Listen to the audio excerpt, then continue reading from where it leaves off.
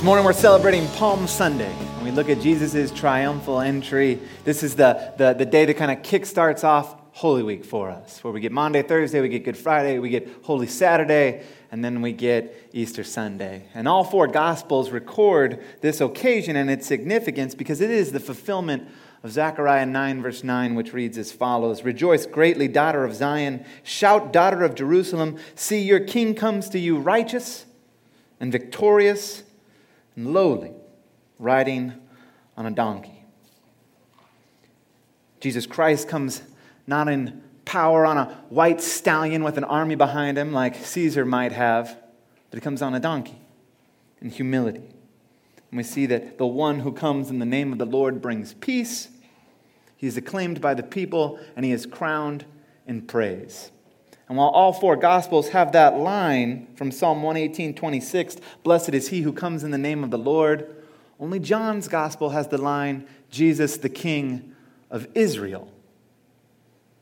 And I wonder what it would have been like to be there. I love to do this. Don't you love to do it too? Let's do it. Ready? We're going to hop in with Bill and Ted into the phone booth, and we're going back Palm Sunday, and we're going to do this, right? So you're there, right? You got there. You're getting ready for Passover. You're about to slaughter the lamb. You got the whole feast and everything going on. And then you hear that this Jesus is coming into town. This Jesus who's been healing people, who's been casting out demons, who just recently raised a dude from the dead. And you decide, you know what? I'm going to check it out.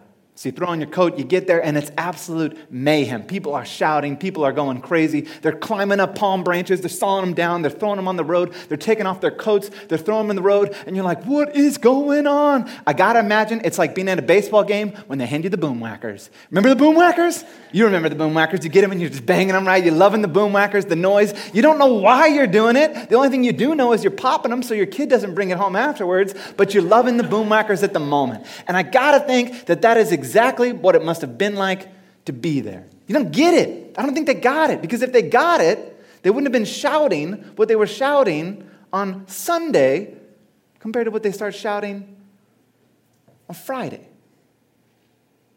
I think we can say that it's okay that the people there probably didn't get it, because we've seen that a lot in the Gospel of John, especially in the people that we've looked at. We know the disciples don't get it. We know that Nicodemus didn't get it. The woman at the well doesn't quite get it. The people that we have looked at in John's Gospel just quite don't get it. So I want to ponder this question. What king do you think they wanted? What king do you think they wanted? What kind of reign did they want to see Jesus have in their lives? Maybe as we're walking around, we might have asked a few people, and maybe we would have come across one guy who would have said, "My king needs to be a mighty warrior. I want him to be the one who's going to lead this nationalist insurrection against Rome and make Israel a great nation again." Maybe someone would have said, like Nicodemus or one of the Pharisees, I want a king who's going to come in, pat me on the back and say, "Hey, you're doing a great job. You were doing such a good job with all those rules and regulations and those things. You are way better than everybody else. I'm loving your style and the way you live." Maybe like the woman at the well and the people that Jesus fed, those 5,000, when she first says, "Hey, give me that water so I don't have to keep coming back here to work." Or those people who are like, "Hey, we'll take a free meal. If you're just going to feed us every day," that's the kind of king we want, someone who's going to give us free food, preferably Chick-fil-A. Now, maybe you run across someone who says, "You know what? The kind of king I want needs to heal me. I'm going through a little something right now, but once he heals me, then he can kind of leave me alone and go on his way and I'll do my thing." Maybe somebody else just lost someone. And they thought, well, if he sees me, he'll bring back that person that I lost. Or maybe they just wanted to be famous and they said, "Hey, Jesus is pretty famous. If I can be around him, if I can be in his presence, maybe I can get famous too." And while you're thinking about what kind of king they would have wanted, what kind of king do you want? What kind of king do you want to reign in your life? Because the danger lies in thinking, well, you know what? Jesus died for my sins, and he gives me eternal life, and that's the end of his reign in my life. The rest is up to me now to be king or queen. And how quickly we take what we want from the king, and then we turn back to ourselves or the other advisors in our lives who teach us how we ought to be and to live. As we turn to the latest studies to teach us how to love, how to be happy, how to find purpose. As we tune into the talk show or the bestseller, teaching us how to get along better with our family or how to view ourselves, and suddenly we lose all sense of knowing the difference between information and wisdom. It's as if 1 second with Jesus we're shouting one thing, and a few days later we find ourselves shouting something else. And if you hear nothing today, I want you to know that the King did not come just to give his life for the forgiveness of your sins, and that's it. But rather the King came to give you even more. And perhaps I started us the wrong way by asking us the wrong question. It shouldn't be, what kind of king do you want? The real question is, what kind of king do we have? And what does he want? The king we have, if you'll permit me to read what I already read from Philippians and just add a few things to it, is like this. We have a king who, being in very nature God, did not consider equality with God something to be used to his own advantage, and instead cleansed the temple, got rid of all the showy religion, and put a towel around his waist, and made himself nothing. Taking on the very nature of a servant, he washes feet. And being made in human likeness and being found in appearance as a man, he humbled himself and watched his friends fall asleep. Watched his friend betray him. Watched his friends abandon him and his friend deny him. And as a king, he stood silent as they made false claim after false claim. He turned the cheek as they slapped it, ripped out his beard, and spit in his face. And as a king, he would wear a crown of thorns and humble himself, become obedient to death, even death on a cross. And on that cross, our King ensures that you will be in his presence forever. That even though you die, you will live. That even though pain, sickness, addiction, and brokenness will cling to us, he will make you whole and heal you. That by his own body and blood, he will feed you and give you what you need. And that a system of rules and regulations that are meant to help you earn love and keep it will be done away with and replaced only with his grace and mercy. And that because he has conquered sin, death, and the power of the devil, you will be called more than conquerors. And what does your king want? The answer is you. Your king wants all of you, the whole of you, the physical, the emotional, the intellectual parts, all of you, and he wants your trust. It's as Luther says, right? Whatever your heart trusts is in fact your God.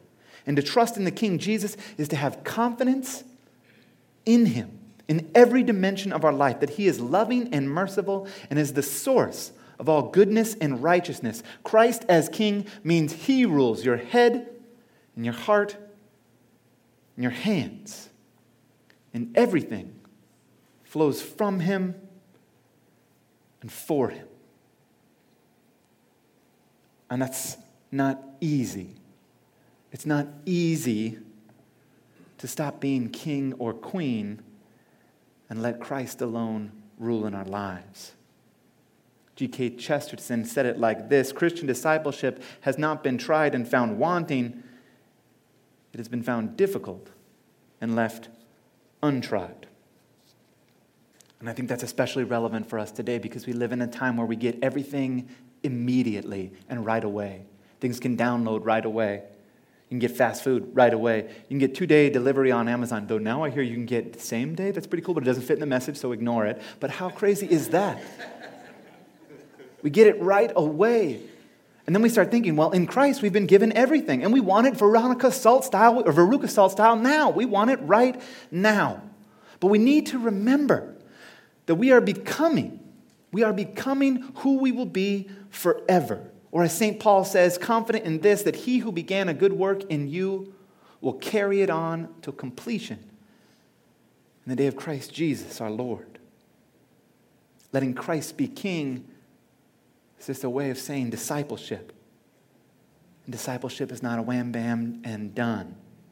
It's a lifetime of renewing your mind and walking with him and for him and allowing the Holy Spirit to work through you as you connect, grow, and share. So I want you to try something for me. Would you do that? Would you try one thing for me? Can I get a yes? He said, we got one yes in the room, so I'm going to keep going. So here's the one thing I want you to try. I found that this has kind of helped me in my walk, right? We read a lot and we hear a lot about you need to live in the Spirit, you need to walk in the Spirit, you need to do those types of things, right? We've heard that before. We've read that, come across it in Scripture one or two times. And I sometimes think that we get caught up in that mentality of, okay, immediately, completely, I'm going to be walking in the Spirit, I'm going to be doing everything that way. And I struggle with that. But what I found is helping me bring in these moments of walking with Christ and helping me refocus my mind is just to kind of pause. And so I want you to purposely start to schedule in about 30 seconds, a minute if you want to be a big timer, to just take a break and refocus your thinking. So you take out your calendar, you put it in, you think, you know what, I'm going to drop the kids off tomorrow at 8:07 because I don't want to sit in the traffic. And then at 8:08, I'm going to take 30 seconds, pull over to the side of the road to be safe, and take just a moment. I've got a big meeting tomorrow at 9:30. Before I walk in, right there when I get to the door, I'm just going to take a deep breath and I'm going to let my mind go back. I'm in school, third period's pretty rough. When Mr. Whatever starts teaching, that's when I'm going to go right into that moment of this. Strategically putting these times throughout, pausing, taking a moment, and bringing yourself back into the awareness of this. That Christ Jesus is your King. That he is in you. And that he is with you. And let his presence lead and rule in your head, in your heart, and in your hands. And allow that moment to help you become aware of that. And it'll start to flow into what you are doing, the thoughts you are having, the things you are saying. A reminder of who you are and the way that you love with your hands. And little by little, by his grace, you find yourself living life in his kingdom rather than your own. So joyfully go into this week of victory, this week of triumph, as we celebrate what our Lord Jesus Christ has done. Our Lord Jesus Christ, the King who has been exalted in the highest place and given the name above every name, that at the name of Jesus every knee shall bow and every tongue confess that Christ is King. To the glory of God the Father. Amen.